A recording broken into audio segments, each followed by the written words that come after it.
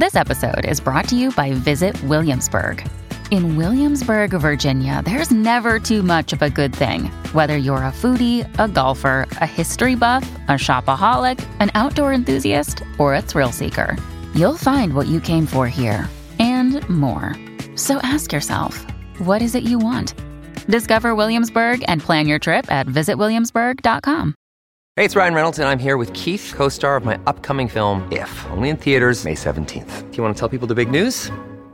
All right, I'll do it. Sign up now and you'll get unlimited for $15 a month and 6 months of Paramount Plus Essential Plan on us. MintMobile.com/switch. Upfront payment of $45 equivalent to $15 per month. Unlimited over 40 gigabytes per month. Face lower speeds. Videos at 480p. Active Mint customers by 531.24 get 6 months of Paramount Plus Essential Plan. Auto renews after 6 months. Offer ends May 31st, 2024. Separate Paramount Plus registration required. Terms and conditions apply if rated PG. Hello, everybody. This is Marshall Poe. I'm the editor of the New Books Network. NBN listeners like to read books and buy them. So we thought we'd tell you that right now, our friends at Princeton University Press are having a remarkable site-wide sale. You can get 50% off books, including ebooks and audiobooks, with the code 50, F-I-F-T-Y, at checkout until May 31. You can save some real money on Princeton University Press books. I encourage you to go there and check it out. Welcome to the New Books Network. Hello, welcome to the New Books Network. I'm your host on the New Books in Jewish Studies channel, Ari Barbalat. I'm honored today to be in dialogue with my guest, Professor Stephanie Pridgen of Bates College. We will be discussing her new book, Revolutionary Visions, Jewish Life and Politics in Latin American Film, published by University of Toronto Press, 2021. Stephanie, I'm tremendously appreciative to be in conversation with you today.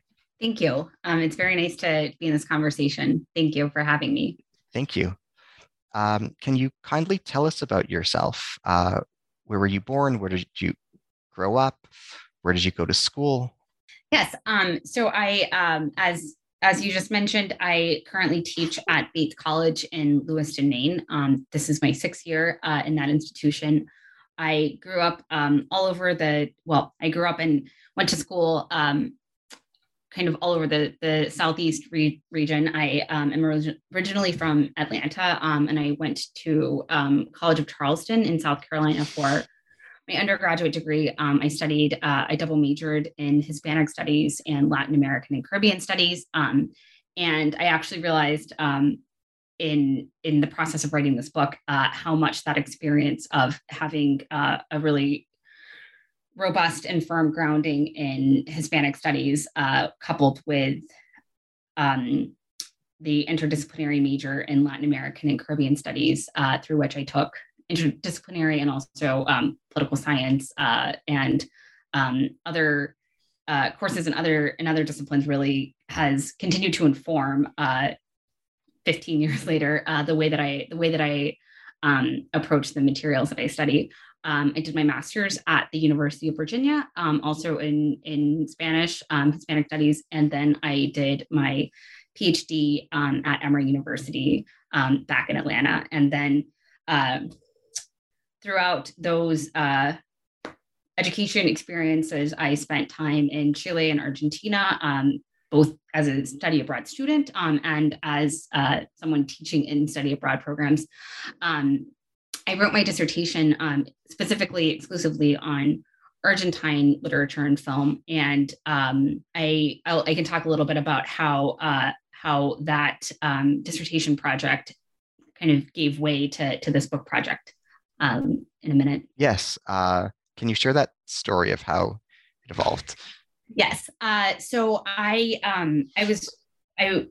was fascinated, actually, stemming back to my undergraduate experience when I was writing my senior honors thesis as an undergraduate in stories about characters in novels and also obviously real life, so to speak. And I do hate that term, so I apologize for using that. I don't use it in my actual academic writing, and I tell my students not to do so. But the IRL stories on which some of these characters are based, of people who in the 60s and 70s had been involved to varying degrees in revolutionary politics or had been in solidarity with revolutionary politics, who in the 90s and the early 21st century had come to question or distance themselves from either from those movements themselves or from the ways in which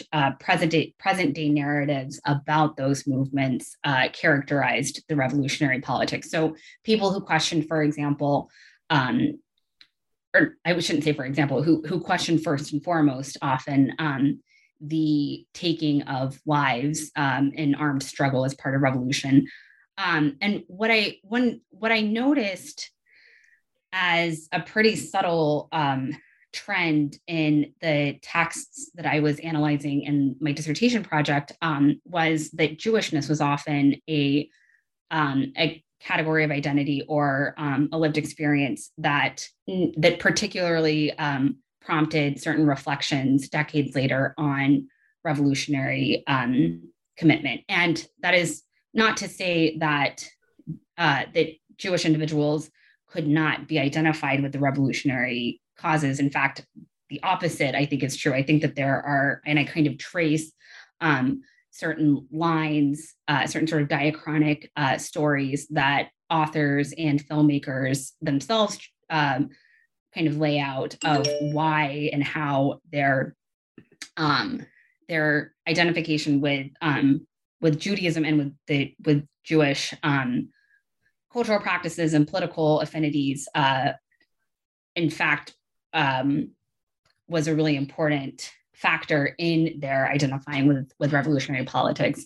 Nonetheless, there were these, as I said, kind of subtle through lines that I saw in some of the texts that I was looking at of Jewishness as kind of is in some ways complicating identification with revolutionary politics, whether because of strictly religious factors or because of just the ways in which Jewish difference kind of complicated belonging in revolutionary circles. And from there, I kind of started to notice similar narratives from other countries throughout Latin America, other than Argentina. And I really kind of intentionally sought to find as many of these examples of these texts from other countries in Latin America that weren't Argentina, so as to kind of decenter the importance that Argentina has had that Argentina has in especially film studies in Latin America, just because the film industry in Argentina happens to be a little bit more robust than many other Latin American countries, and because Argentina has such a thriving Jewish community and that one that has a particular kind of visibility that many other Jewish communities in Latin America don't have. For those reasons, Argentina has kind of been the focal point of a lot more cultural studies within Jewish Latin American studies than other countries. And so it was really important to me to think about how these sort of pan-Latin American revolutionary movements that were going on, obviously throughout the region, and then throughout the Latin American region specifically in particular ways, and obviously, of course, in the late 60s and the 1970s around the world. But to think about both the particularities of Jewish communities in specific Latin American nations and also Latin American regional politics and solidarity movements. And so that was kind of a way in which this project evolved from being more focused on Argentina to really opening up and talking about Latin American regional revolutionary solidarity, and also thinking about Latin American regional Jewry in a hopefully more expansive way. Understood. How, in your perspective, should the terms Jewish cinema and Jewish film be understood? How do you define Jewish cinema and Jewish film? That's one of my favorite questions to think about. So I'm really glad that you asked it. It's also a really complicated question, of course. There's so in the book I talk a little bit about one of the filmmakers whom I discuss, Daniel Borman, who is an Argentine Jewish filmmaker, who in an interview that he gave several years ago talks about what he calls the Jewish-ometer, and the fact that he doesn't want a Jewish-ometer sort of applied to his filmmaking. Really? So there's obviously there's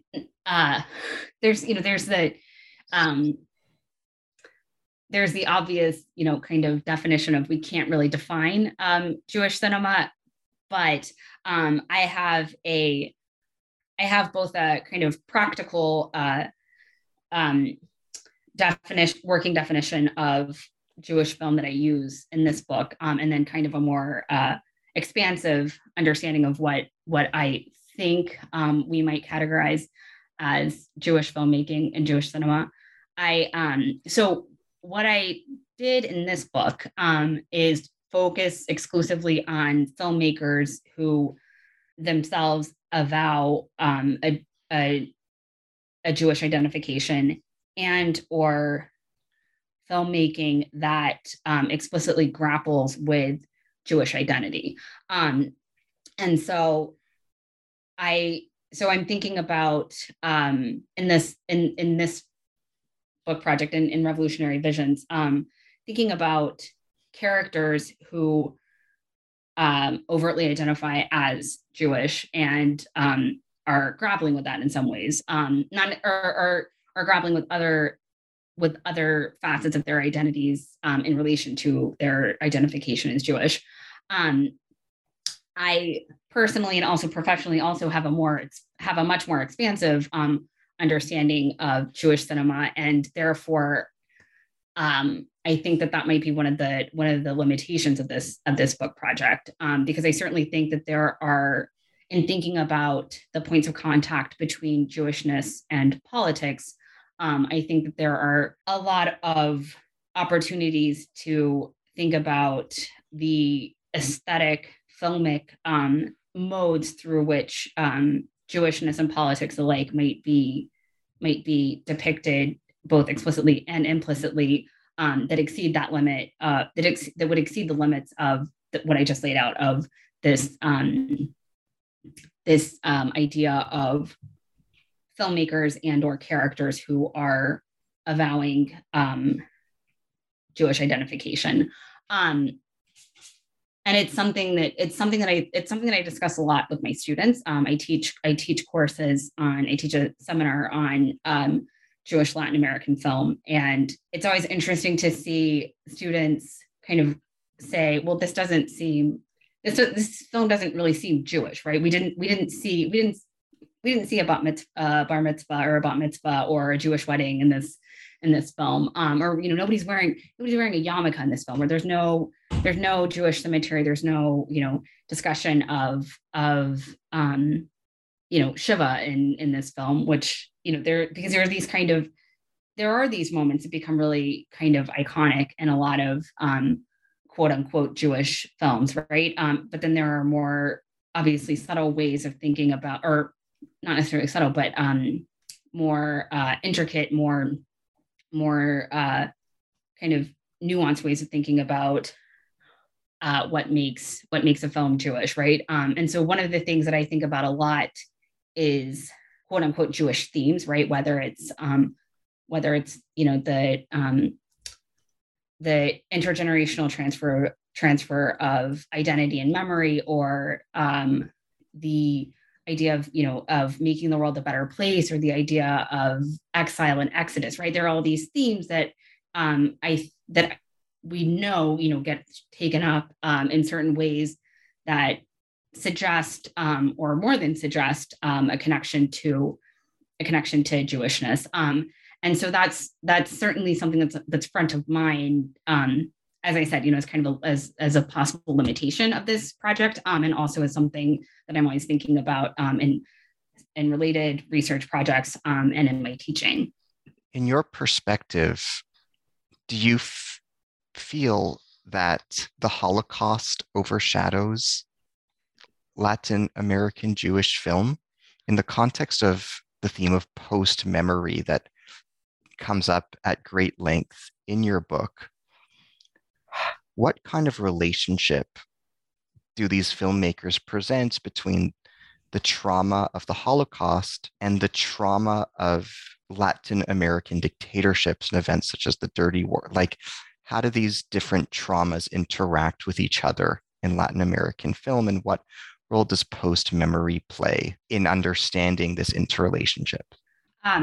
Thanks again. That is another question that I think about a lot, and that I really enjoy and appreciate the opportunities to discuss further. So just for anybody who might not be familiar with the term post memory is used to discuss in broad terms the intergenerational transfer of memory. So it's used a lot to talk about the relationship that children and grandchildren of Holocaust survivors feel or sense or have in some ways to their parents and grandparents or even great grandparents experiences with surviving the Holocaust. And so it's a term that's often used to talk about the post memory is kind of the idea of remembering something that an individual that an individual themselves did not live. And it's also used to talk about the kind of sensibility that an individual might have surrounding an event that was narrated, that was recounted to them as either a firsthand or secondhand story. And it's often used to talk about visual culture. So to talk about photography. So obviously, so there's kind of a natural or a logical, I should say, sort of application to talking about film in the sense of kind of reliving or living for the first time something that one has a connection to because of the generational intergenerational aspects of that trauma, right? And so there's a lot going on with post memory in cases of children and grandchildren in Latin America talking about both their parents and grandparents' experiences during the Holocaust, and then also talking about state violence, whether it's in Mexico or Guatemala or Argentina or Chile. And so one of the things that happens is that people fled the Holocaust or left Eastern Europe shortly before the Holocaust, left Europe shortly before the Holocaust, and came to different Latin American countries, and then their children and or grandchildren were persecuted for their political beliefs. There are ways in which many dictatorial and authoritarian regimes borrowed directly from Nazi practices in their torture and persecution of political prisoners. So there's this kind of very literal way in which, even if the dirty wars of Mexico and Argentina weren't avowedly directly persecutions of Jews, there was still a way in which political prisoners were often persecuted as Jews, if they did Jewish political prisoners, right?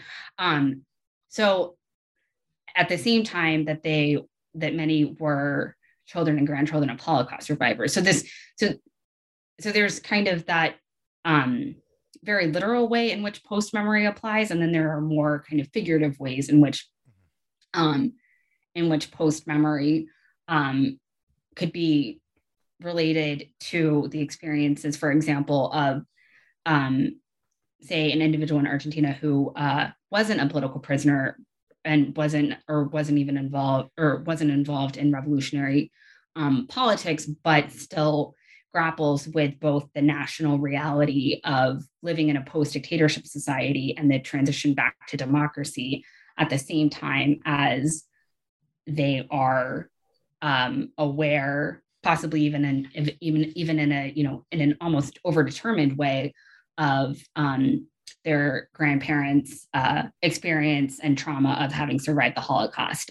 So it becomes a really kind of enmeshed unto itself way of thinking about Jewish experiences vis-a-vis national politics and world history, right? And also the personal experience of one's own life and one's relationship to one's family.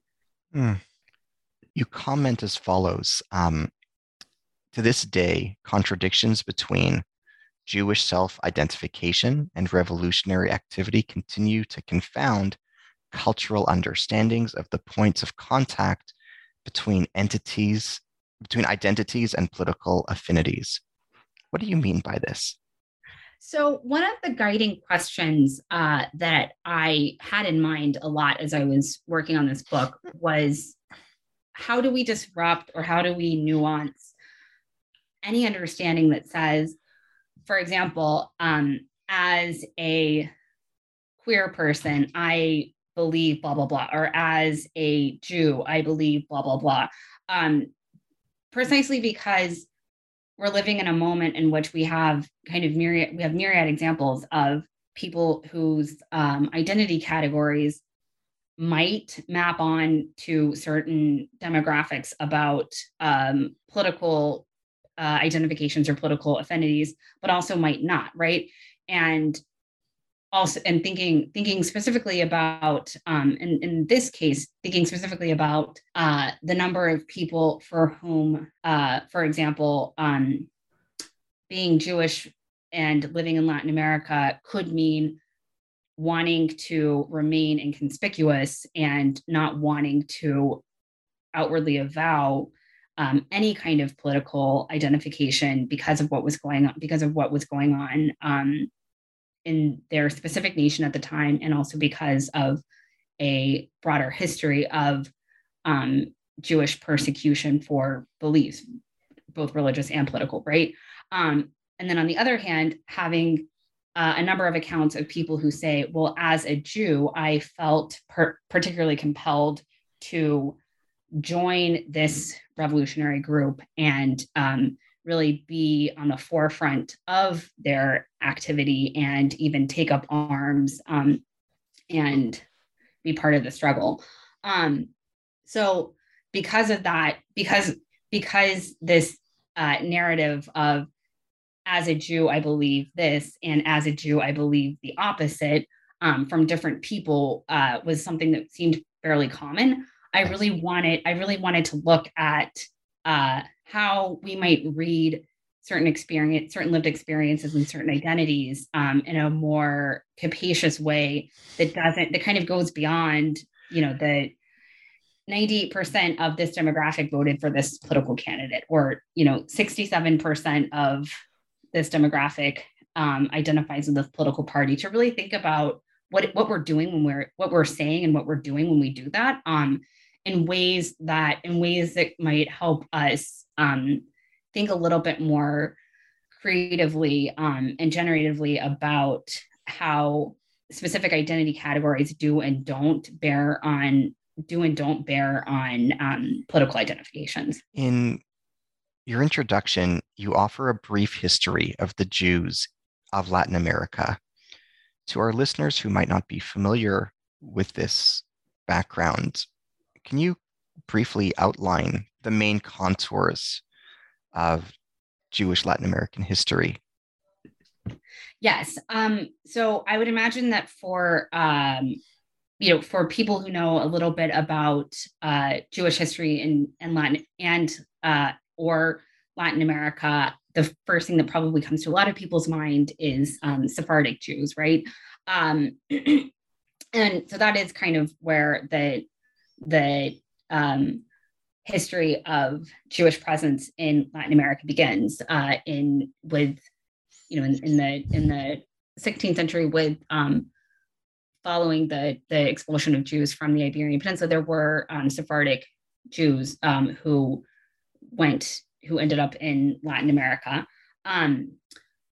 Obviously, because of the histories of crypto-Judaism and forced conversions, it's very hard to estimate how many Jewish people there were in Latin America. There have been in Latin of that, that were Sephardic or descended from the Sephardic people who arrived in Latin America around that time.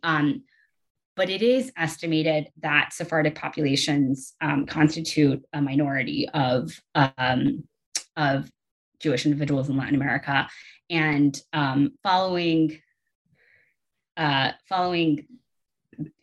of similar patterns as the U.S. and Canada, there was a huge wave of Jewish immigration to Latin America in the late 19th century and into the early 20th century. So the majority of the Jewish communities in Latin America today are Ashkenazi, with a number also, of course, of Sephardic and Mizrahi Jewish communities throughout these nations as well. And also, as I kind of alluded to in responding to the previous question, obviously the importance of the backgrounds of having escaped pogroms and the Holocaust is palpable in many Latin American Jewish communities. Another aspect that again is broadly similar to the U.S. And Canada is the fact that many Jewish families and Jewish individuals who immigrated to various countries in Latin America brought with them sort of a strong sense of the political allegiances and activities that had kind of begun in their countries of origin that then were passed down or not, or morphed in different ways with subsequent generations. So, for example, I talk a lot in the book because the films that I discuss, many of them make reference to the group, what many of them call the Shomer, the Hashomer Hatzair, which is a political group that formed in Eastern Europe, right? And so there's these certain affinities, and obviously it takes on a really different, sometimes almost secular kind of manifestation in different cities in different countries throughout Latin America over the course of the 20th century, but remains a really important way of conserving Jewish identity. And so, so there's, sorry, I lost my train of thought there. But that's, what was I saying? The history. Yeah, but that's an important, that's kind of an important part of the history, the histories of involvement with specific political movements in Europe before immigrating to the Americas. Can you explain the importance of the concept of hybridity? You have a comment in the case of Jewish Latin American filmmaking, hybridity of forms constitutes an aesthetic analog to the thematic hybridity that characterizes the stories and experiences being recounted. What do you mean, and can you explain this further? Yes. So the importance of cinematic form, I think, can never be understated. And there is a really wide array of documentaries and feature films and feature films that kind of cover the spectrum from very realist forms of fiction filmmaking to surrealist filmmaking. And I see ways in which through kind of more, documentaries that have perhaps a more not self-aware, but sort of self-questioning approach to the way that the directors interact with and ask questions to the people offering testimony in the documentaries, to fiction films that, for example, one of the films that I talk about in the fourth chapter, My German Friend by Janine Meyerapfel, she includes some footage that, so the film is from 2012. It's a fictional film set from the 1940s and then spans several decades. She includes in her depiction of her German Argentine characters' time as students in Germany, black and white footage that was actually footage that she herself and other student filmmakers with whom she was associated in the 1960s in Germany took as part of their political commitment. They made these films that were seeking to disseminate what was going on in different political movements in the 1960s, and trying to, as kind of a consciousness raising effort. And then she includes those reels, 45 years later when she's producing this film. And so there's an example of a fiction film that's incorporating documentary reels from the 1960s as a way of commenting on the legacy of those movements and reflecting personally, autobiographically, on her involvement with those. And I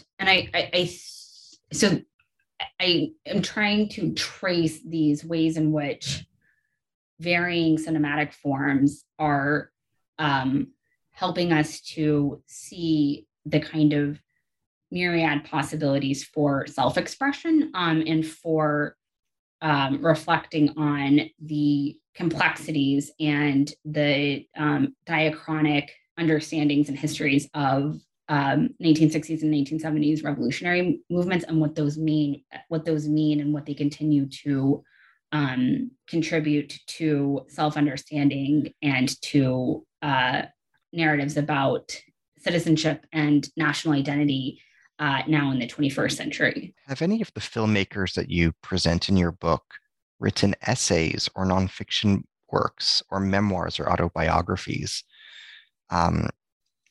If yes, which ones, and what can we learn from the written work of the filmmakers?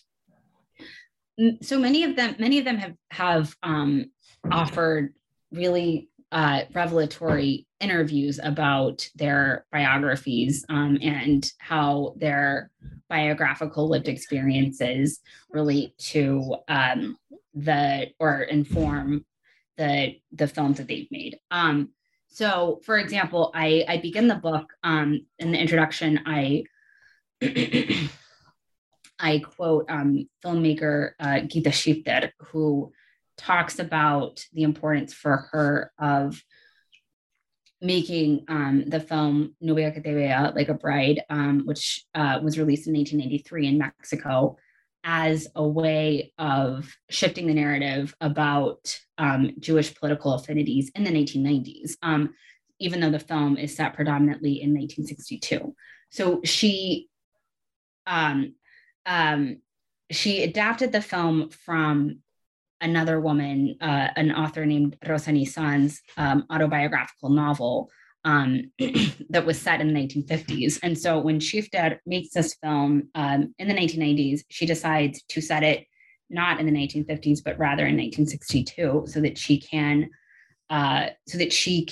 really focus in her story about Mexican Jewish women's coming of age on the importance of 1960s revolutionary movements as a way, as I said, and as she says, of changing public popular understandings of what Jewish political affinities are and perhaps aren't in 1993 when she's making her film. So that was a really important.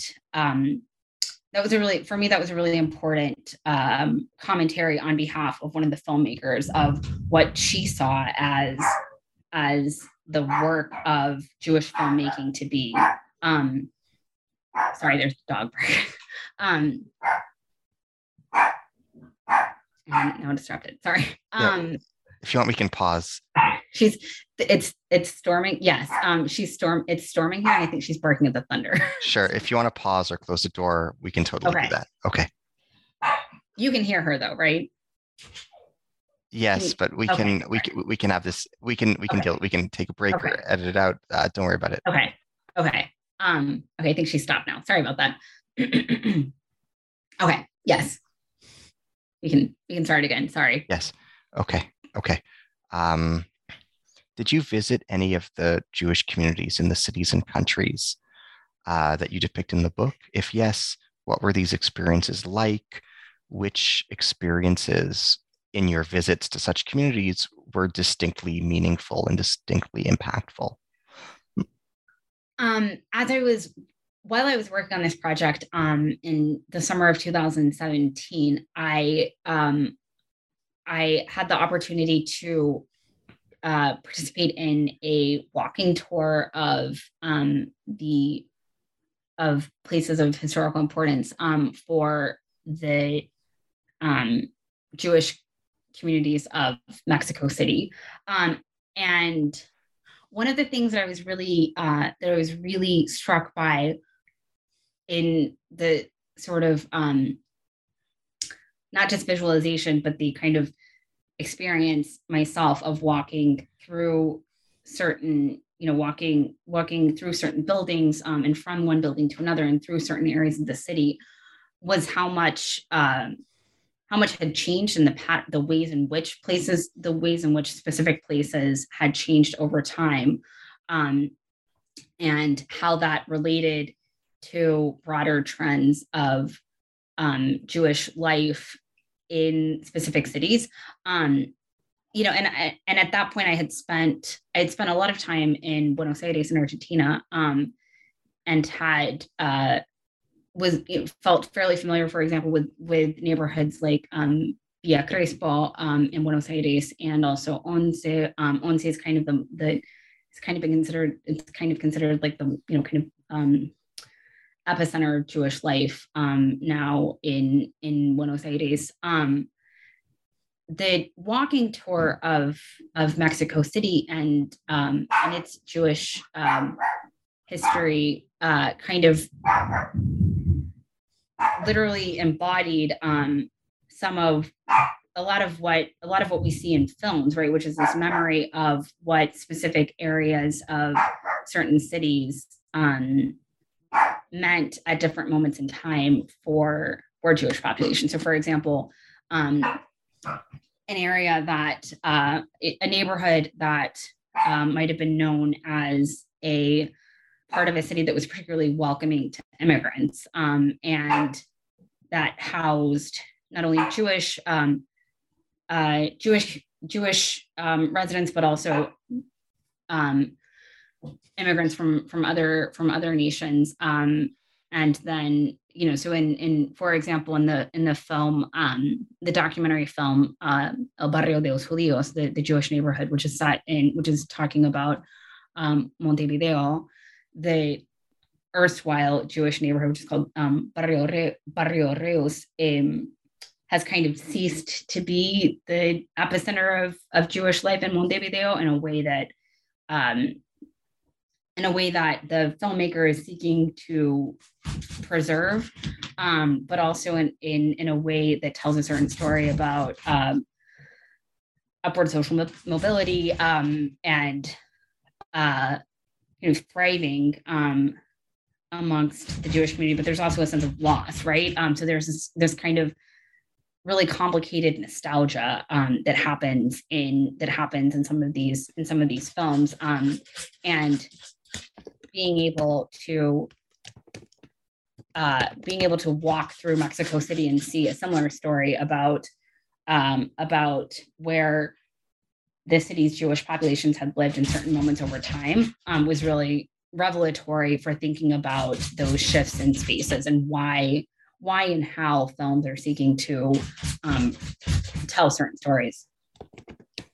In what ways was Jewish participation in left-wing activism different in character from that of other minorities? For example, was there a different nuance to Jewish participation than Indigenous or Black or Muslim or East Asian participation in such movements? What, if anything, is unique about Jewish progressive thought in Latin America as opposed to Black, Indigenous, Muslim, or East Asian progressive thought? What's uniquely Jewish? So I really appreciate the question. And it's something I think about a lot, especially with projects that I'm currently working on, which have to do specifically with Jewish interactions with Black and Indigenous communities in Latin America and in North America, and thinking about them sort of comparatively. And so, with the caveat that I haven't studied as much as Jewish political participation in Latin American revolutionary movements, Black participation in Latin American revolutionary movements, or Indigenous participation in revolutionary movements. I think that what is particular to Jewish involvement in Latin American revolutionary movements is, first of all, as I mentioned a few minutes ago, the importance of, even if it ends up meaning that it's manifest in different ways, the importance of the history of Jewish involvement in specific political movements in Europe before immigrating to Latin America. So, for example, the importance, obviously, of Jewish involvement in anarchist groups and also in communist politics in Europe at the turn of the century and into the 20th century ends up meaning that there is often sort of a certain awareness of the importance of political participation amongst Jewish communities that I would say is, if not unique to Jewish communities, unique in a particular way to Jewish communities, right? Indigenous groups and Black groups in Indigenous communities and Black communities throughout Latin America are marginalized in very different ways than Jewish communities are in Latin America. And I think that ends up meaning that they participate and or identify with or not revolutionary groups in particular ways.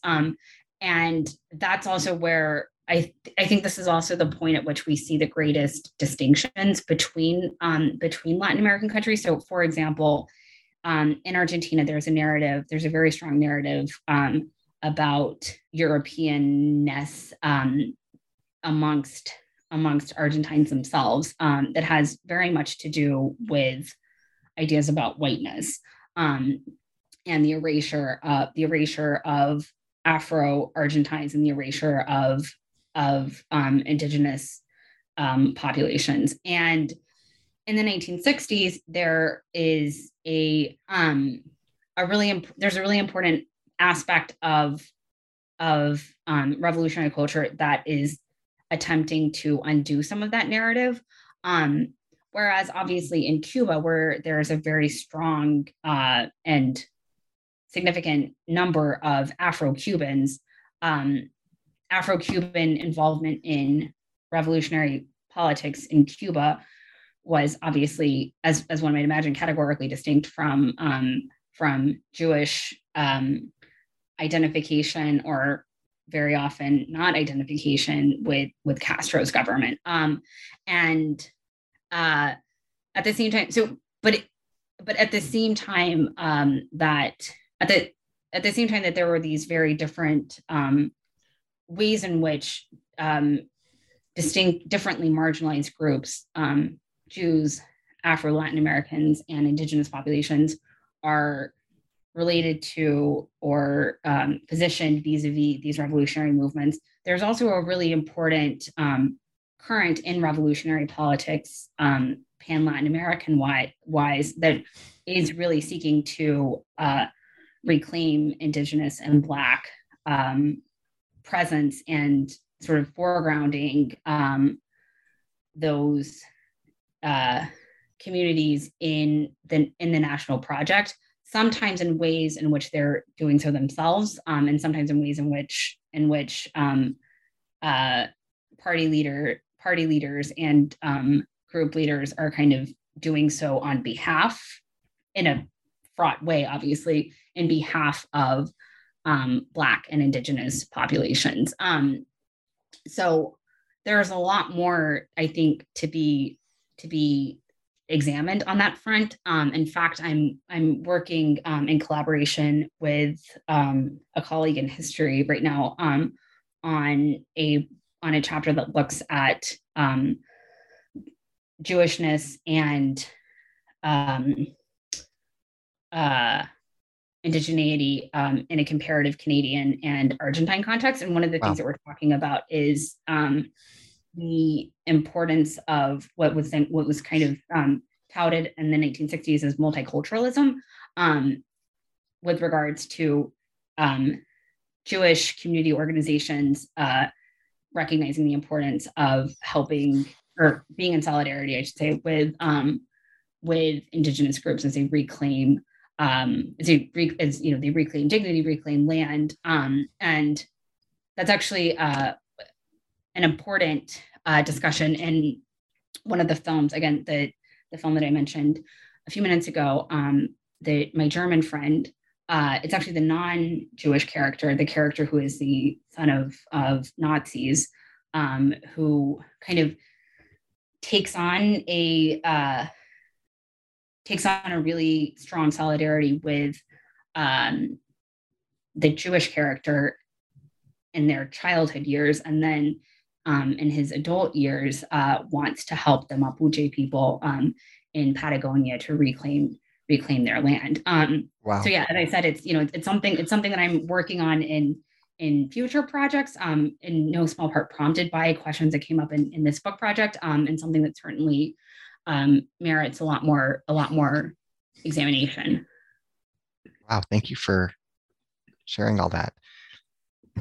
In what ways did participation in left-wing activism foster Jewish Catholic and Jewish Christian reconciliation? How tolerant were revolutionary movements of Jewish participation? It depends on who you ask. Okay. There are, and that's one of the other, and then this is another way in which, the stories that I'm talking about are kind of delightfully and sometimes frustratingly complex and contradictory.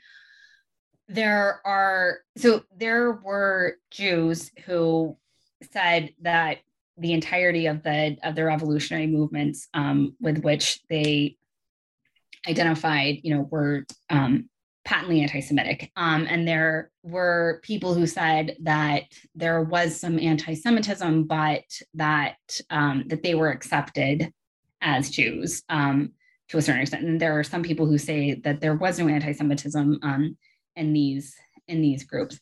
There are also varying accounts as far as how Catholic these groups were.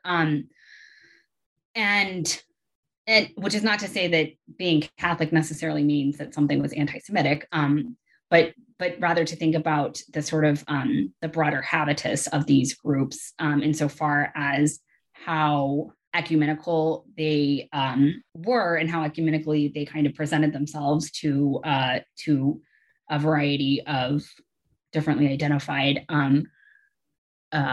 people when it came to religion. And so in the film, in the Mexican film that I mentioned, Novia que te vea, or Like a Bride, there are certainly the main character. There are two young women who are the protagonists, Oshi and Rivka.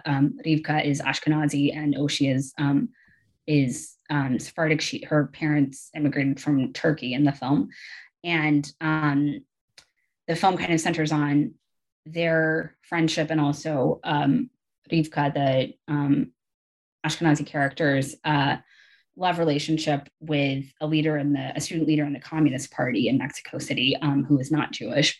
And she experiences certain sort of, if not anti-Semitism, certainly sort of being othered as a Jew from this character whom she ends up ultimately marrying, and is presented as as a nice guy, but is being sort of ignorant in certain ways of Jewish life. And she's certainly depicted as being in solidarity with similar, if not the same, principles to his politics, but is not being part of his student communist group.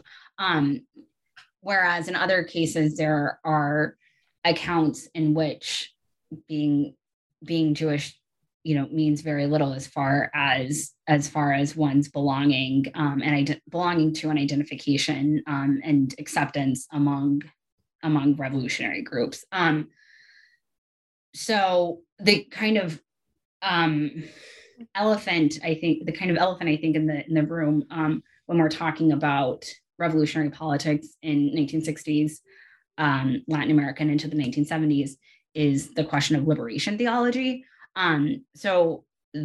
Which again can mean a lot of different. First of all, liberation theology itself could mean a lot of different things as far as how it's put into practice, or how it's applied, I should say, in different nations throughout Latin America at different times.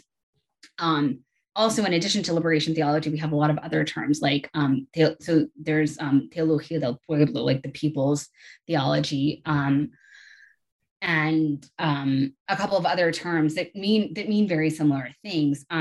But there are groups like the Tupamaros in Uruguay who are named for whose name derives from Tupac Amaru, the indigenous leader who is kind of known for resistance against colonial powers, or Montoneros in Argentina, who almost certainly wouldn't describe themselves as being liberation theologians, but there's still something kind of akin to liberation theology, and also related to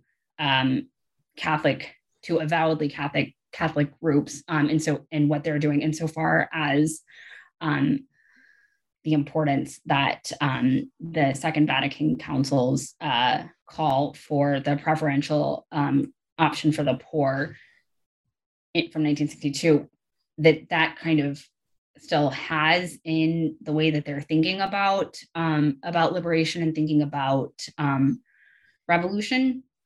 And again, that's not to say that makes them not accepting of Jews, but rather to think about the implicit and maybe even unconscious ways in which Catholic principles are guiding some of these ways of thinking, and what that can end up meaning as far as Jewish members of these groups feeling a sense of belonging without questioning, at least. Obviously in this book, I'm speaking exclusively about filmmaking, but there's a really interesting novel, for example, from Argentina that talks about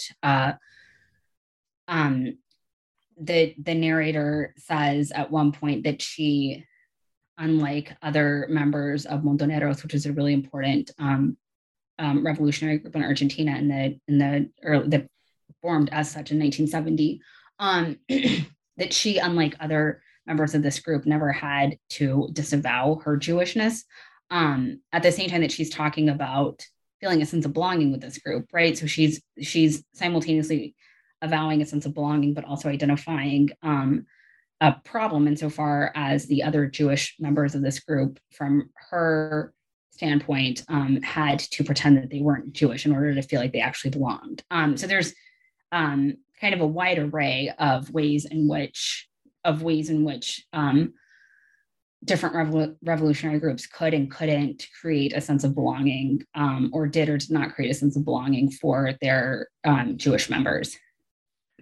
How was Che Guevara represented in films of this period? What aspects of the film's depictions of him could be considered "quote unquote" religious? So that's another really exciting question for me to think about. So I appreciate very much you were asking it. So in one of the chapters, I talk about the iconic film "The Hour of the Furnaces" by Solanas and Jay Dino. So Solanas and Jay Dino were revolutionary filmmakers, and in the late 1960s, they wrote a really important manifesto called "Toward a Third Cinema," in which they're calling for what they're describing as a third cinema, which so they say third to delineate between Hollywood cinema, which would be first cinema, and then French auteur cinema, which would be second cinema, and then third cinema, which is what they're advocating for in Latin America and in what was then understood as the third world, as a form of liberation. So they're advocating for testimonial film and for film to reject both the ideologies and the forms of first and second cinema as a way of moving towards liberation. And in their film, "The Hour of the Furnaces," they're very much putting into practice what they're writing about in that manifesto. And it's a 3-part film. And the first part, which is about an hour and a half, ends with a long take of Che Guevara's corpse, with Solanas's narration telling the viewer that the only option left for the Latinoamericano, for the Latin American citizen, is to opt for a new life through their own death, and has this image of Che Guevara juxtaposed with this narration. So the idea is that so it's literally saying Che Guevara is an example of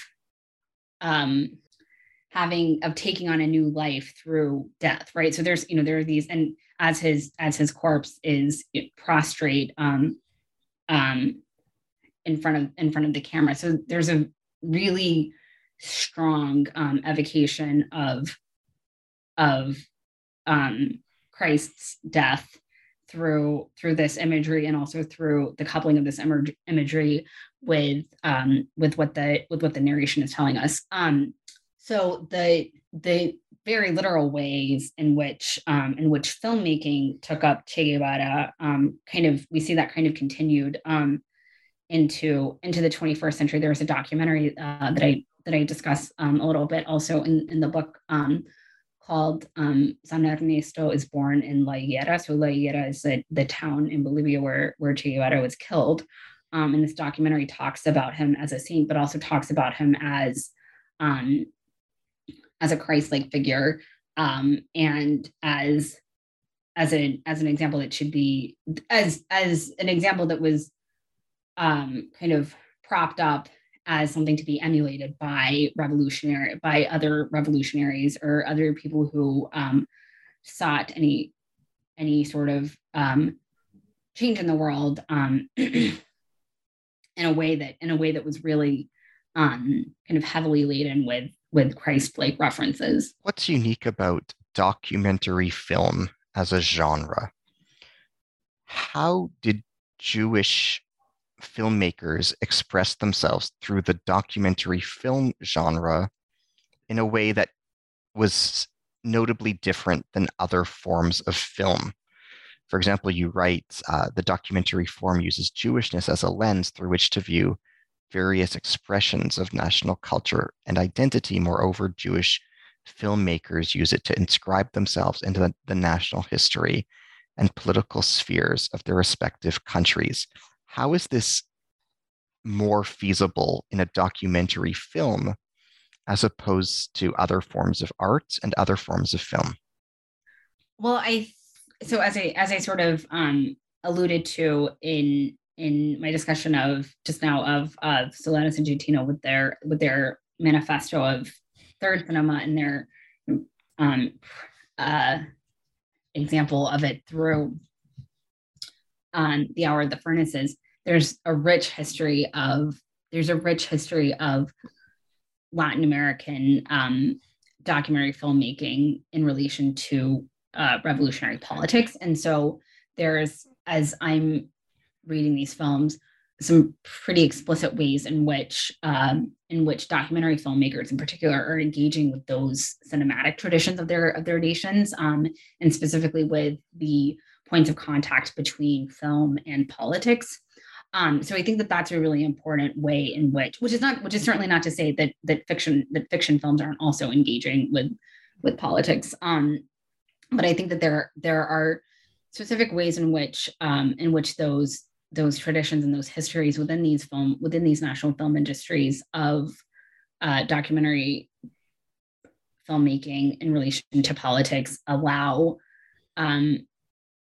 certain explorations of national identity. I also see ways in which, and I obviously talk about this in the book, ways in which documentary in particular allows for certain readings of and certain interpretations of the importance of specific spaces, for example. So, for example, going back to, as I was discussing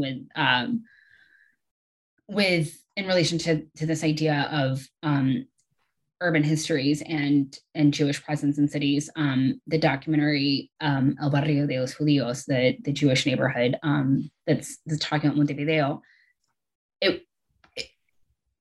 one could, for example, make a feature film, a fiction film about that neighborhood, set in that neighborhood, filmed in that neighborhood. But the documentary aspect of it, I think, really allows for a particular urgency when it comes to prompting a reflection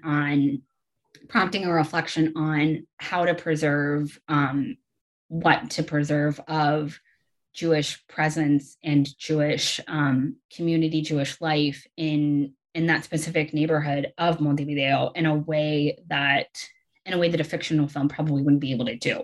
And it's interesting because that film is the only film made by a filmmaker who does not himself identify as Jewish. He married into a Jewish family and became really interested in these stories that his in-laws were telling about that neighborhood in a way that made him feel a certain urgency to document and kind of call for an awareness of the need to preserve and to transmit throughout generations the history of that space in Montevideo in particular.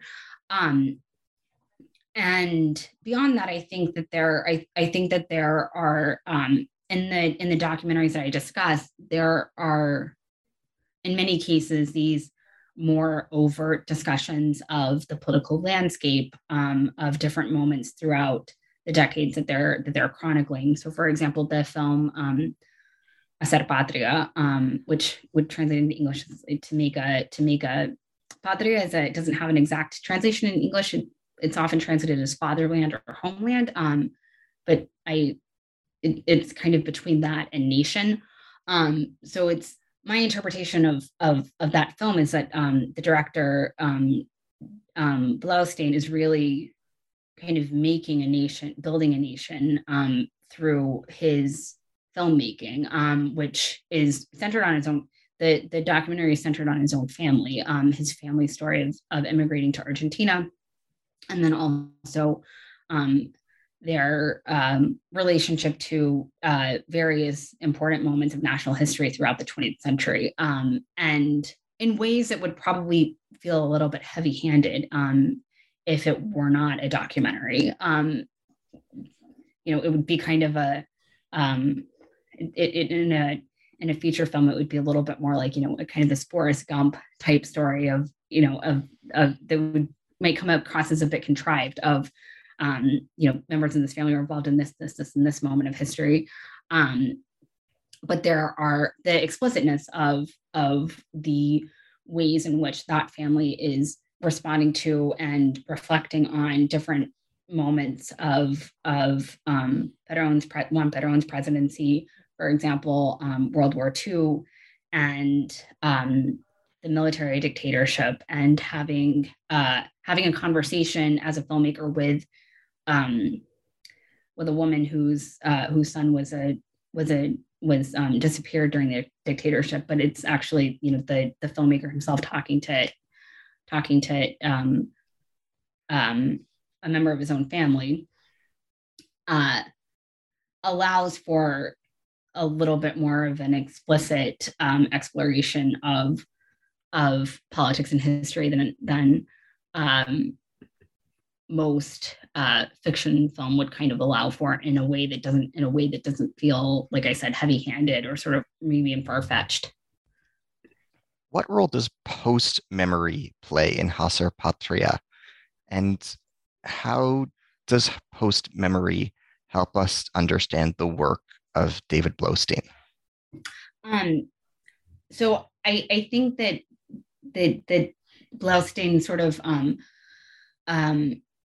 subtly and beautifully kind of incorporates visually what we're often talking about when we're talking about post-memory, insofar as he has, for example, some moments in which the grandmother is sitting with her grandchildren and telling stories about their family's arrival to Argentina as immigrants, and also their different encounters with and experiences of specific moments of Argentine history over the course of the 20th century. So this sort of mise en scène of children sitting on the floor in a circle around their grandparent telling the story kind of captures visually the importance of that moment, of that action of telling subsequent generations their own one's own lived experiences, so that they're not forgotten, and so that history is alive and thriving, both on a national and community scale when it comes to Argentina, and when it comes to Jewish communities, and also on an individual scale, as far as this one family having an awareness of its own personal history. Who is Alexander Jodorowsky? Can you speak about him and the importance of his life and work? So happy to do so. Another really fun topic. So Alejandro Jodorowsky, as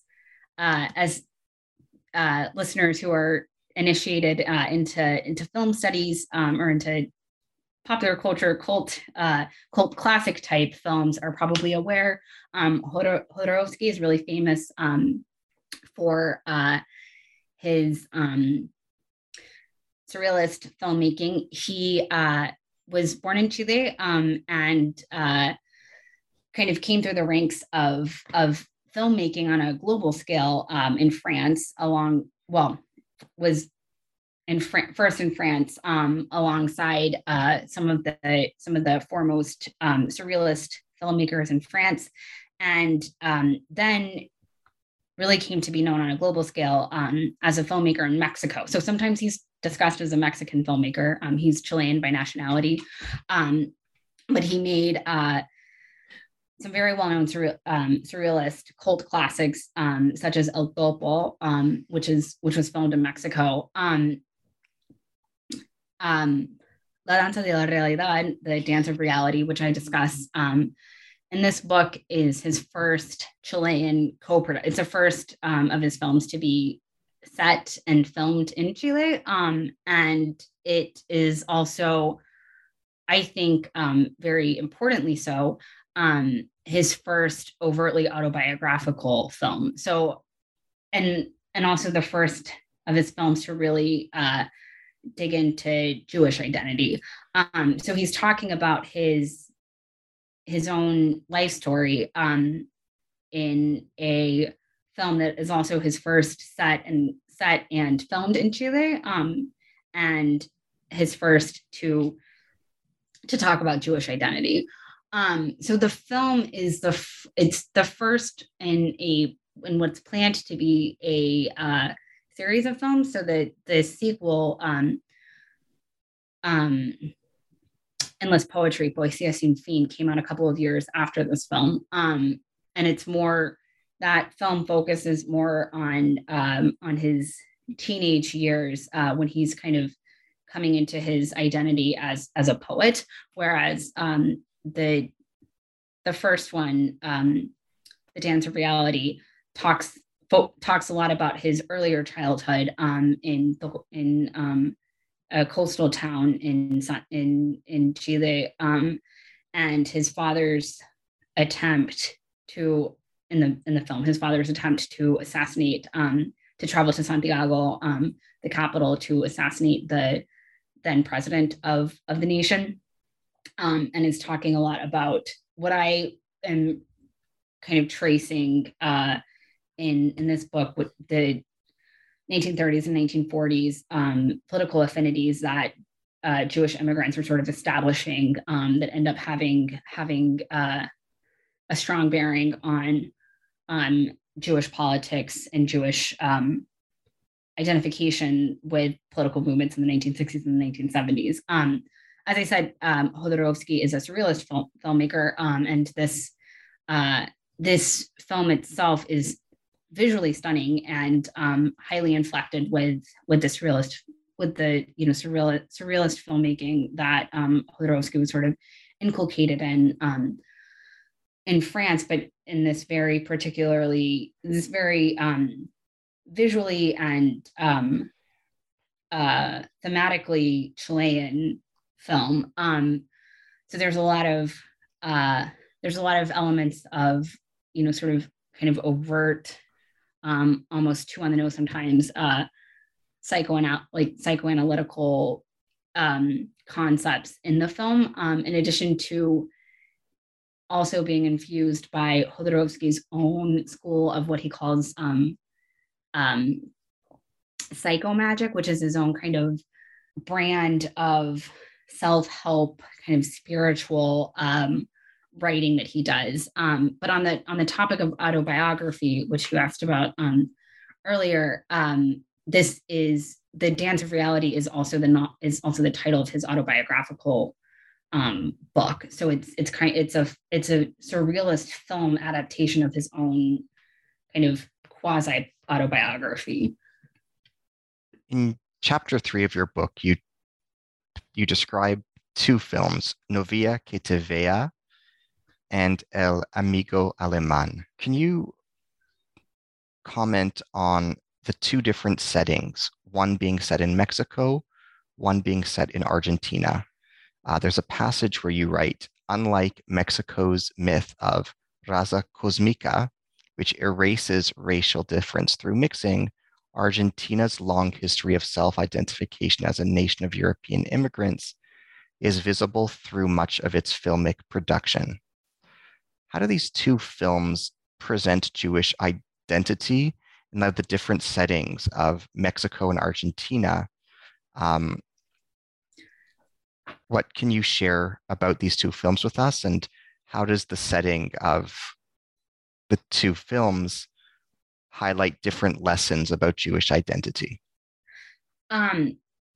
Thanks very much for that question, and for that specifically thanks for asking it in the context of that line that you just read from the book. So what I'm talking about there specifically is largely related to what we just discussed about Jewishness vis-a-vis indigeneity and Blackness in different regions throughout Latin America. So when I said when in the line that you just read about Mexico and the raza cósmica, or the cosmic race, I'm referring to something I discussed earlier in that chapter, which is Jose Vasconcelos's essay called "The Cosmic Race," in which he talks from 1925, in which he talks about the mixture of different racial backgrounds that make up Latin America, that make up Mexico, and in their mixture contribute to what he terms the cosmic race. So talking about the sort of spiritual kind of super mixture of that makes up Mexican national identity, essentially. And it is a really fraught term insofar as it is celebrating racial mixture in a way that is sort of eschewing racial difference. And he also, at one point in the essay, refers to what he calls estrias judaicas, so Jewish striae, that remain hidden in the Castilian blood. That makes, so when he's talking about the European component of the mixture that makes up Mexican racial and national identity, he refers to this, hiddenness of Judaic striae, obviously referring to when he says hidden, referring to the tradition of crypto Judaism, and referring to the Sephardic people and Sephardic ancestry of the European part of Mexican ethno-nationalism or ethno-national identity. And I'm trying, what I talk about a little bit in that chapter, and what's a really crucial component of the project that I'm currently working on, is thinking about uncovering what it is that Vasconcelos is noting as being hidden, right? So what is it that we might uncover by thinking about these hidden Judaic striae in the Castilian blood, and also noting the fact that when we're thinking, for example, about a film like Novia que te vea, that has both, that's talking both about Sephardim and Ashkenazim, right? That even though in the film there are these very overt ways in which the German Jewish Ashkenazi family discriminates against the Sephardi family, if we think about Vasconcelos's model, there's this gesture towards a recognition of Jewishness as part of Mexican national identity, but first of all, it's hidden, and it's almost certainly just this Sephardic aspect that he's thinking of when he's talking about Jewishness being hidden in the Castilian blood, because he says that they go back to the dates of the expulsion. So thinking about a more capacious understanding of what's called mestizaje, or so like the word mestizo, right? The mixture of different racial identity, different races and different racial identities in Mexico as part of the national identity, and thinking about how Jewishness fits into narratives about racial mixture, or doesn't fit in, or disrupts narratives about racial mixture. So I see a lot of inroads in thinking about a film like Novia que te vea in dialogue with what is an admittedly very fraught model of ethno-national identity, but that nonetheless continues to be an important kind of cultural touchstone for a lot of popular understandings about race relations, and specifically about racial mixture as it bears on Mexican national identity. Whereas in Argentina, as I mentioned earlier, and again, I'm talking very broad kind of, brush strokes about how many people see themselves. In Argentina, the national narrative around race often tends towards this idea of, Europe, of a Europeanness and of whitening and of, so, and it goes, it has a long history, obviously, but there's two really important aspects of the history have to do with in the 19th century, the government sought to eliminate indigenous populations at the same time that it wanted to promote European immigration because they wanted more white citizens. Obviously, Jewish immigration in Argentina is therefore bound up in that in some really problematic ways, or some really contradictory ways, insofar as Jews were fleeing political or fleeing religious, religious persecution, but also being welcomed as people who presented as white. So there's and there's kind of a contradiction there, and there's also there were enslaved people, obviously, in Argentina, and their descendants also, but they've been sort of written out of national history and national identity in a way that's very, very different from the model of the cosmic race in Argentina, but that also is similar insofar as they're both sort of trending towards whiteness, or trending towards the erasure of difference in really fraught ways. And so one of the things that I was thinking about in comparing these two films is the ways in which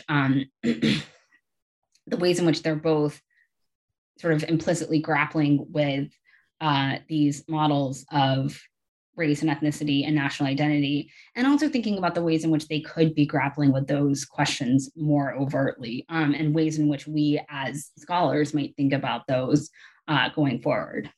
Speaking of Argentina, I'd be curious to ask your perspective on the essay by Roberto Fernandez Retamar, Caliban, in which he draws a dichotomy between Jorge Luis Borges of Argentina and Jose Marti of Cuba. But in light of the previous question, your response to it, Jose Marti also spent a short number of years in Mexico. Can you comment on what Retamar is trying to say in the dichotomy between Borges and Marti, and how this helps us understand the films you describe? Yes. So again, that's a question that I really appreciate, and I'm always happy to talk about. Because I think that it's really important for thinking about these pan-Latin American conversations and pan-Latin American revolutionary and solidarity movements, because I think that it's one of the things that I think can be really productive, but also really challenging, is thinking about both the specificities of national political projects and the specificities of national identities, and also how those relate to or don't relate to broader regional movements, and also thinking specifically about the role that race and ethnicity have in those.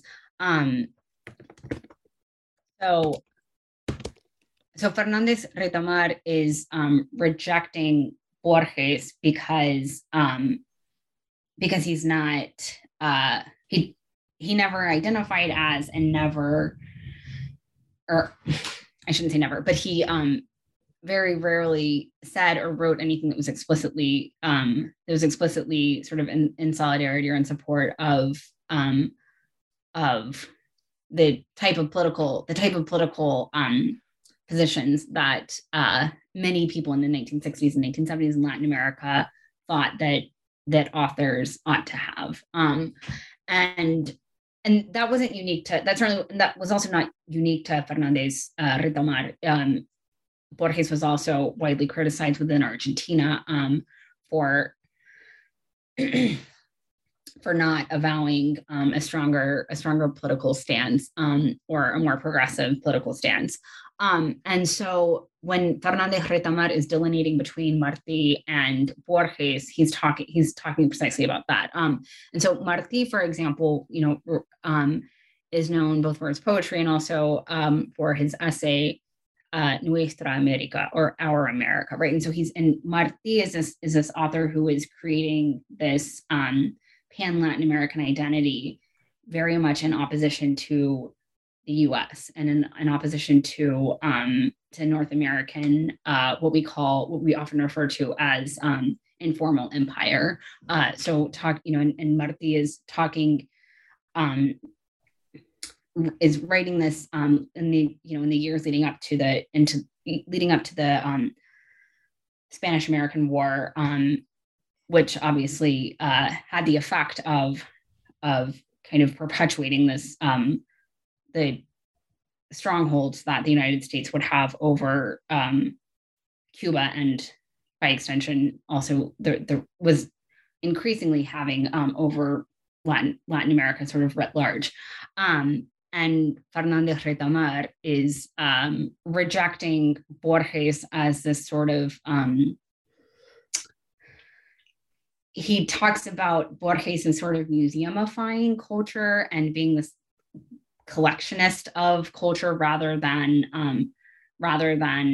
being more in touch with the current moment and in touch with current moments and in touch with what he kind of should be doing, quote unquote, as someone who was so culturally important in Argentina and throughout Latin America and indeed around the world in his time. And the reason that I discuss him is because in the film, my German friend, El Amigo Alemán, the main characters, while they are in Germany as students in the 60s, we see the character Friedrich, who is the son of Nazis who immigrated to Argentina, Zeta Sulamit, who is his best friend, who is the daughter of Jews who immigrated to Argentina. And they grow up next door to each other or across the street from each other in Buenos Aires in the 40s, and then are in the 40s and 50s, and then are in Germany in the 1960s. He throws his Borges books into the trash, and she says, "How can you throw Borges books into the trash? We love Borges." And he says, well, he's not my author. He's not my Borges. He's not my author anymore. Since he shook Ongonia's hand. So Juan Carlos Ongonia had been or was a dictatorial president dictator, I should say, in Argentina in the 1960s. And so we see these explicit moments in which characters are disavowing Borges as an author, just as a way of reminding viewers of the divided takes that revolutionary thinkers and leaders in the 1960s had when it came to Borges, because at the same time that he was renowned as an author who was inviting new ways of thinking and celebrating kind of multiplicity of ideas and thought, was also kind of disappointing in a lot of ways to people such as Retamar. Another essay that you present in the book is Oscar del Barco's essay, No Matarás. In the book, you present it in the context of his quotation of Emmanuel Levinas. However, in the longer version, he discusses a Jewish Marxist of Argentinian descent, Juan Gelman. Mm-hmm. He presents Gelman in the context of an essay expressing remorse for, as a Marxist, supporting many of the cruelties that were taking place across the communist world. He writes, Gelman and I were supporters of Russian communism, then of the Chinese version, then the Cuban, and kept such quiet about the exterminations of millions of human beings that died in the various gulags of so-called actually existing socialism. Didn't we know? Not knowing, the fact of believing in good faith or with a good conscience is not an argument, or rather, it is an illegitimate argument. We did not know because we did not want to know. In your perspective, why is Juan Gelman significant as a Jewish Argentine left-wing figure? Can you describe who he is and what he represented?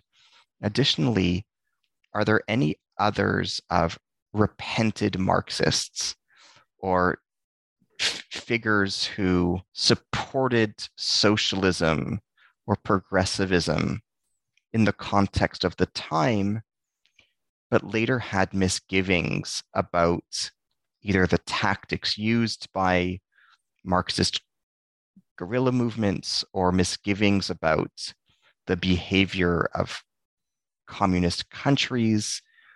Are there any other figures similar to Gelman and Del Barco who express similar kinds of ambivalence towards communism internationally? Yes. So thank you very much for that question. Obviously, it relates a lot to what was kind of the precursor to this book project, which is my doctoral dissertation, where I talked specifically about characters and authors who were grappling with, if not disavowing their, or necessarily repenting their involvement with revolutionary politics, certainly questioning some of the aspects of it, specifically as Del Barco is doing in this letter, grappling with the complicity or with the actual taking of lives as part of a means to our revolutionary ends. So Juan Gelman was a renowned Argentine poet, and very much aligned with revolutionary politics. He was known both for his own poetry and for his own politics, and also became important, also specifically for his relationship with his son, who was killed, who was a desaparecido, was a disappeared person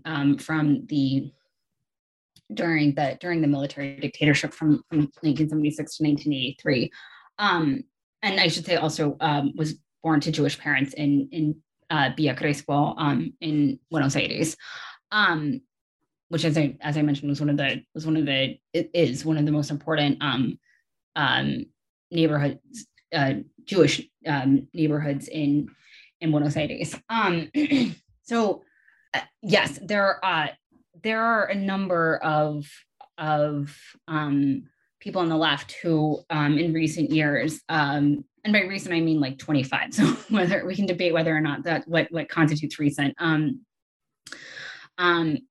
who have sort of questioned some of the politics, or some of the practices, I should say, of revolutionary politics.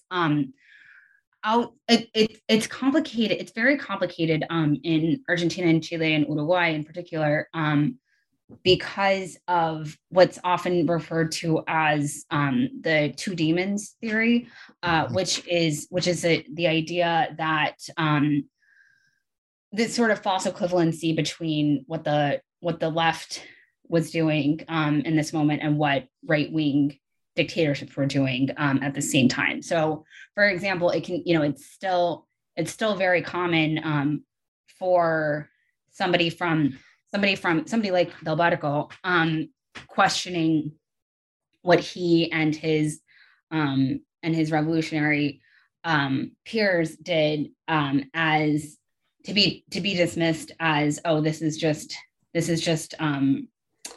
perpetuating this two demon theory, right? This idea that the left was as much to blame for the atrocity, or for the violence and the taking of lives that happened during this historical moment, as the right-wing dictatorship was.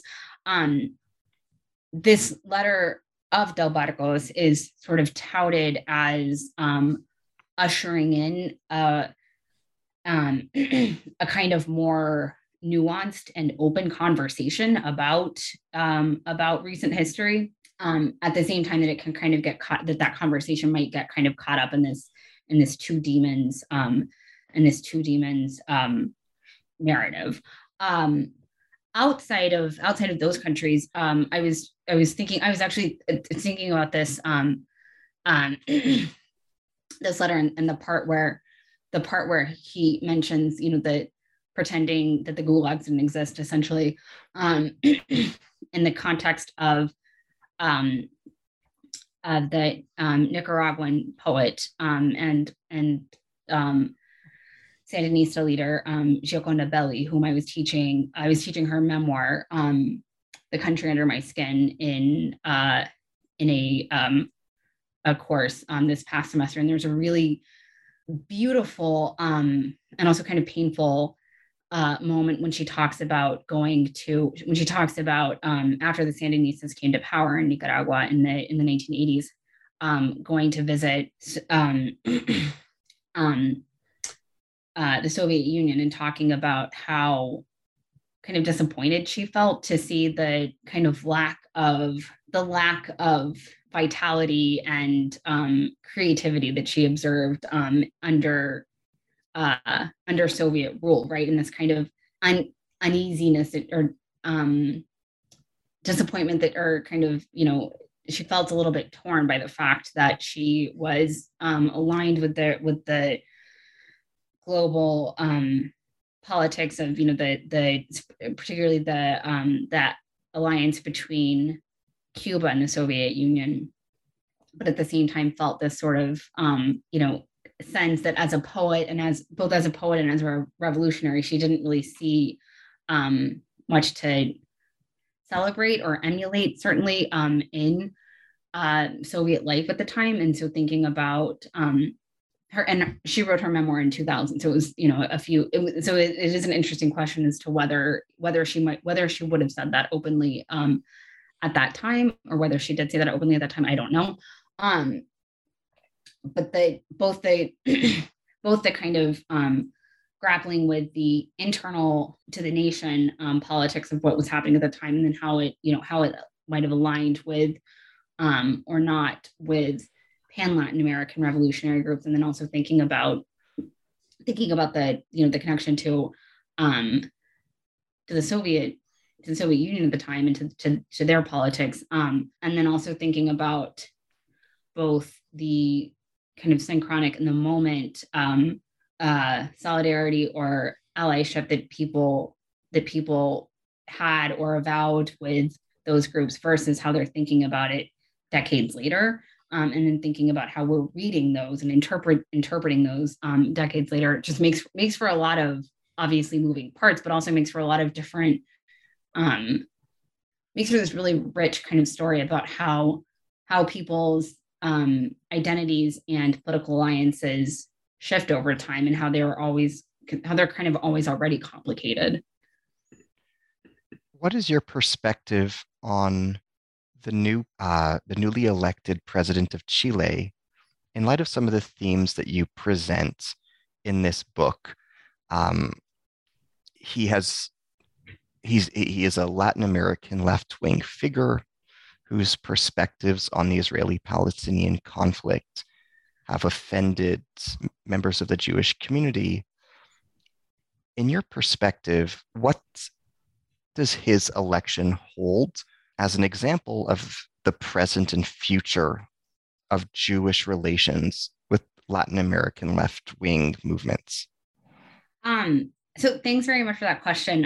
I've been really closely following that election, and I'm really excited to see how the next few years of Chilean politics unfold. My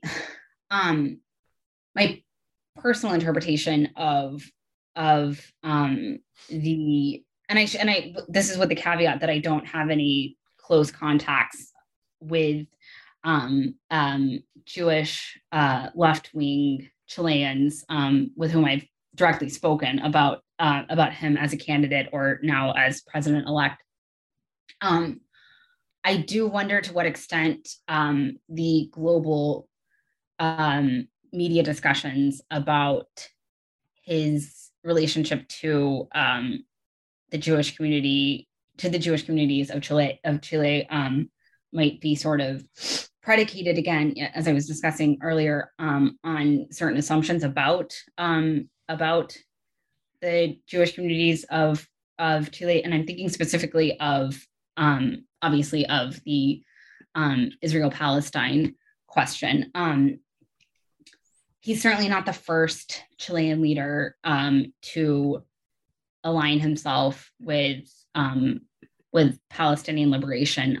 In fact, the recent president, the recent two-time president, Michelle Bachelet, actually drew comparisons. Michelle Bachelet was elected for the first time in 2005 and had one term and then was out of office and then returned for a second term. And she herself had been a political prisoner during the dictatorship, during the Pinochet dictatorship, and drew comparisons between her experiences as a political prisoner and the occupation of Palestine. That's not unprecedented in Chilean politics. I think that what is unique about the 2021 landscape is that this most recent presidential election was taking place. First of all, that there was a candidate who the other candidate was the son of avowed Nazis and Pinochet apologist himself. And also that there was the particular kind of inflection point in May, June of this year, the flare-up in confrontation between Israel and Palestine that prompted a lot more people who maybe hadn't ever spoken out or hadn't spoken out as vocally about the Israel-Palestine issue to weigh in on it. And I think that he happened to be one of them. All of this is to say that I don't know to what extent the discussion about his kind of alienating the Jewish community in Chile kind of actually maps on to what, because of his position on Palestine, I don't know to what extent that interpretation of his candidacy and his future presidency maps onto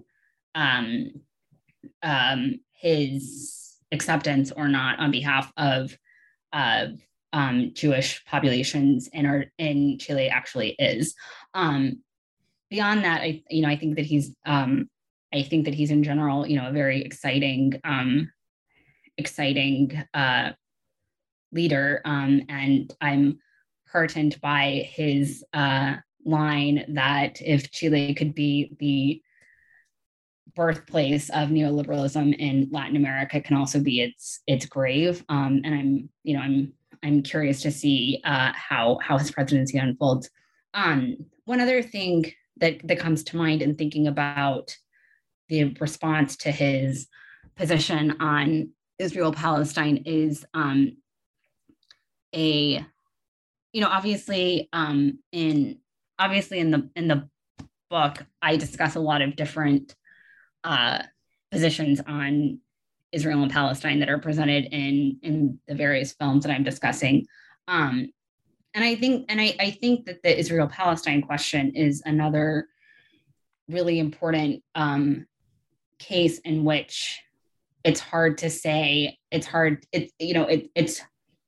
We kind of see how necessary it is to try to uncouple Jewishness from any specific political stance, because there are some filmmakers and some characters whom I discuss in these chapters who avow a very strong Zionist stance, and there are others who say explicitly that because of their Jewish beliefs, they believe in that, and they kind of have a tendency towards a solidarity with Palestinian liberation, right? So there's a kind of multivalence that Jewishness is shown to have when it comes to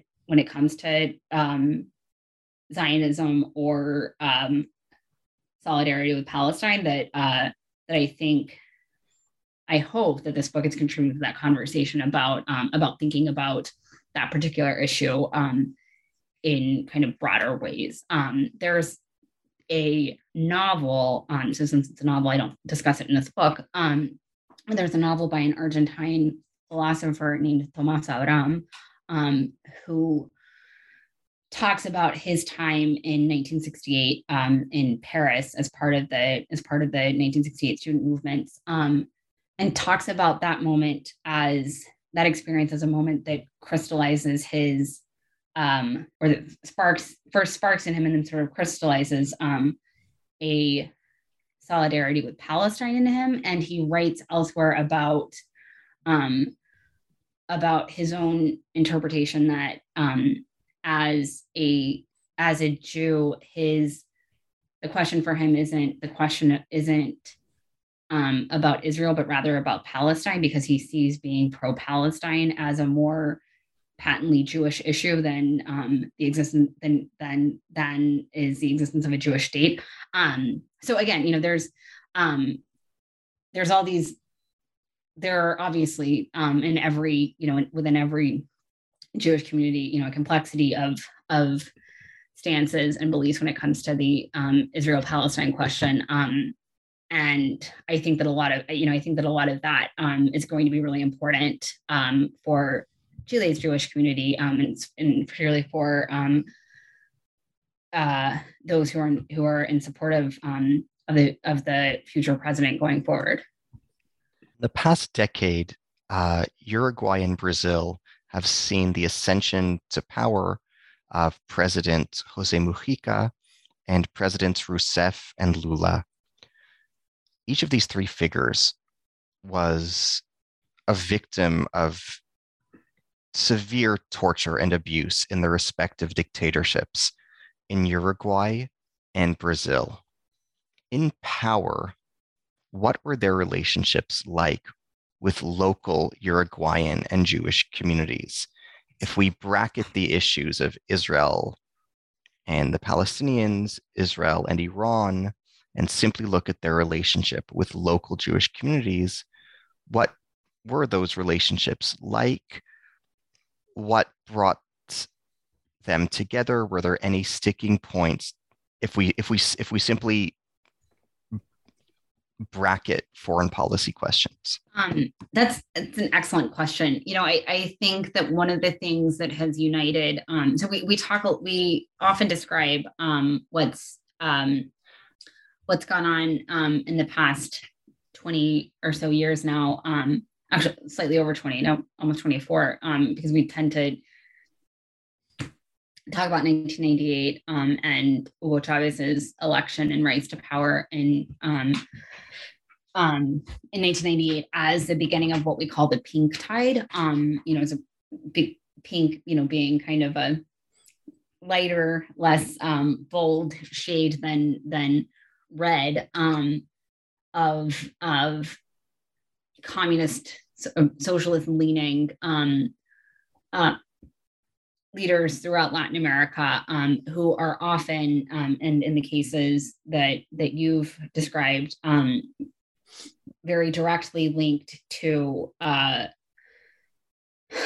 leftist revolutionary politics of 1960s and 1970s as a sort of attenuated, I guess, resurgence of those political movements after decades of having been, sort of laid dormant. We talk about 1973 and Allende's overthrow as, kind of the end of that moment for Latin America, as far as the traction and the effervescence and the strength of those revolutionary movements. And then the early 21st century is kind of the burgeoning resurgence of that. And we're continuing to see that, right, in Chile, for example, as a most recent example. And what's been, and these government, and Michelle Bachelet was part of it, obviously, also the Kirchners in Argentina, as you said, Lula and Rousseff in Brazil. These presidencies and their leadership have not been without their own problems, and they've certainly been, difficult. They've been difficult to maintain, and we've often seen these very, very reactionary presidencies that have interrupted, like with Bachelet in Chile, or there's sort of these moments of socialist inflected leadership are often, punctuated by these much farther than right than usual administrations in between them, right? So like with Kirchner in Argentina, that was followed by Macri, and now there's Fernandez's presidency. So we see this sort of, stronger pendulum going on. But what has been kind of consistent throughout these what we've called the pink tide, and I don't necessarily, I'm not sure that we're still calling it that. I don't know if there's a second pink tide that we're seeing now, or if there's a a new term to think about what we're seeing now, which is, as I just said, is kind of like more of a pendulum. But throughout Bachelet, Rousseff, Lula, Mujica, and Kirchner, what we're very clearly observing is a very pluralistic, and I mean that in the least cynical way possible. Because these are governments that are that are helping to pass legislation about universal healthcare and reforming, allowing more access to education, and same-sex marriage, and legalizing abortion. Right? Recognizing, for example, non-binary gender categories, on national, on birth certificates and national documents and things like that. And certainly a more, further acceptance of ethnic and racial distinctions and religious difference have also characterized these governments. That aspect of these presidencies has certainly also not been without its own problems. In Argentina, for example, the complexities and the disappointments that many Jews rightly observed when it came to the Kirchner's handling of the ongoing investigation of the 1994 AMIA bombing and the death of Alberto Nisman, right? There's still there are still a lot of improvements that could be made as far as national leadership's relationships to Jewish communities. But we have seen, I think as part of this, as part of these this cluster of leadership over the last 25 years, certainly a strengthened awareness of the need to have good relationships with respective Jewish communities. One of the Brazilian documentary that I discuss in the book, Here We Are, by Cynthia Chameki, has includes a part in which Dilma Rousseff inaugurates a Holocaust museum in Curitiba, right? So there's as part of this corpus filmmaking that I'm talking about, that awareness on behalf of Rousseff, for example, of the Holocaust and a museum about the Holocaust is something that is, of importance to the Brazilian nation, that's sort of depicted by her very presence, is something that is kind of a defining characteristic, I would say, of these recent presidencies. in the particular case of Mujica, also in a case of film. So Jose Mujica was a political prisoner for 12 years, and he was imprisoned alongside a writer named Mauricio Rosenkopf, who wrote a memoir about his time in as a political prisoner alongside Mujica that was recently made into a film, a really excellent film called, in Spanish, the title is La Noche de 12 Años. I think it's called A 12-Year Night. I've seen it. Yeah. It's amazing. It's an amazing film, right? And so that's so one of the three characters on which it centers is Mujica, as you know, in his younger days. So obviously, you know, there's a very literal and strong and harrowing connection between Mujica himself and a Jewish political prisoner. What's your perspective on the documentary Nisman in light of the themes in your book and in light of what you've come to share with us regarding Jewish Latin American film? So and I should just to provide a little bit of context. So the Netflix limited series Nisman is about Alberto Nisman, who was found dead in 2015, I believe it was. And he was during Cristina Fernández de Kirchner's presidency in Argentina, and he had been the chief investigator for the ongoing unresolved case of the 1994 bombing of the AMIA, the mutual aid society in the Once neighborhood of Buenos Aires, which is a very important Jewish community center. It was bombed in 1994, and it was the before, if I'm remembering this correctly, before the September 11th, 2001 attacks in New York. It had been the terrorist attack in the Americas with the highest number of casualties. So it was a huge tragedy for Buenos Aires, for Argentina, for the worldwide Jewish community, and obviously particularly for the Argentine Jewish community. And it had gone unsolved for 21 years. And then the chief, the principal, and the main investigator of the case was found dead in an apparent suicide. And so this Netflix series is looking into that. And the Netflix series kind of somehow manages to raise even more questions than there already were in this, decades long unresolved case.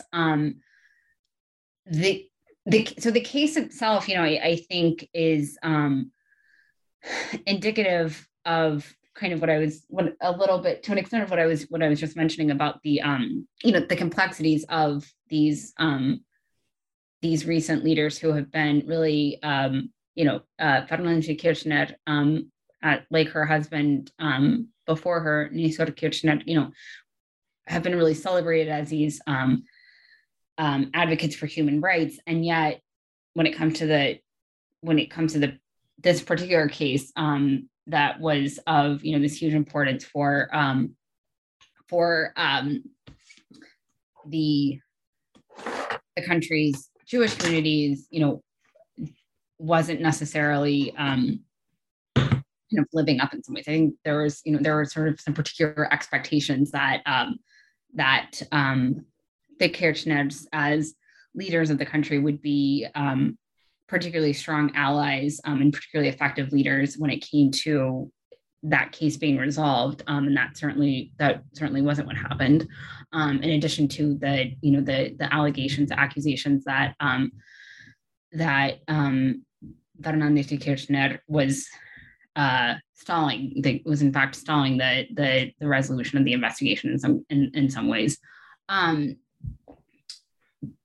so beyond the series, the Netflix series, there have been a few really important Argentine films that have talked about the 1994 AMIA bombing. So there's a collection of shorts directed that includes the collaboration of Daniel Borman, whose films I discussed. He has a short in the film called 18J, the 18th of July. That was the date of the AMIA bombing. And there's also, I'm sorry, that's the title of the collection of shorts. There's also a really interesting film called Anita, which centers on a young girl with Down syndrome who lives in the Once neighborhood, and who is alone in her mother's store on the morning of the bombing as her mother goes out to run an errand, and then is displaced once the building explodes very close by. And the film shows her sort of wandering through the city, not knowing where her mother is, in search of her, following the bombing. So it certainly had the event itself has certainly had an important place in filmmaking. But as I said, I think that the case itself and the way that it's treated in the documentary series certainly emphasizes, these both the kind of expectations of allyship and effectiveness between Jewish communities and certain types of political leaders. In that case, the Kirchner, and also the challenges and complexities of both national politics and the awareness and effectiveness when it comes to something like the AMIA bombing, which is both a specifically Jewish event insofar as they were very much literally targeted, and also, an act of terrorism that affected the entire nation, and also how presidents such as the Kirchner sort of navigate the global geopolitics, because we're talking, because in that case, it's not just it's the geopolitical landscape of what affects Jewish communities in particular. It's not just Israel. That's not Israel Palestine in that case, but more talking about Iran and the broader and even more complicated geopolitical landscape of the Kirchner's allyships with different political leaderships. So I think that I think that the documentary kind of encapsulates a lot of those complexities in a really provocative way. This is absolutely fascinating. Thank you for all that you have shared with us during this conversation. As we bring this interview to a close, what are you working on next? Can you describe your subsequent research, anything about your new project? Yeah. So as I kind of alluded to at a few moments in the conversation, I'm currently, I'm not currently at the moment working on it. It's currently submitted for review. I'm working on it's a second book manuscript that is looking at inter-American, so North American and South American fiction novels and films that are grappling with Jewish encounters with and hybridity with Blackness and indigeneity in various national contexts. So both talking about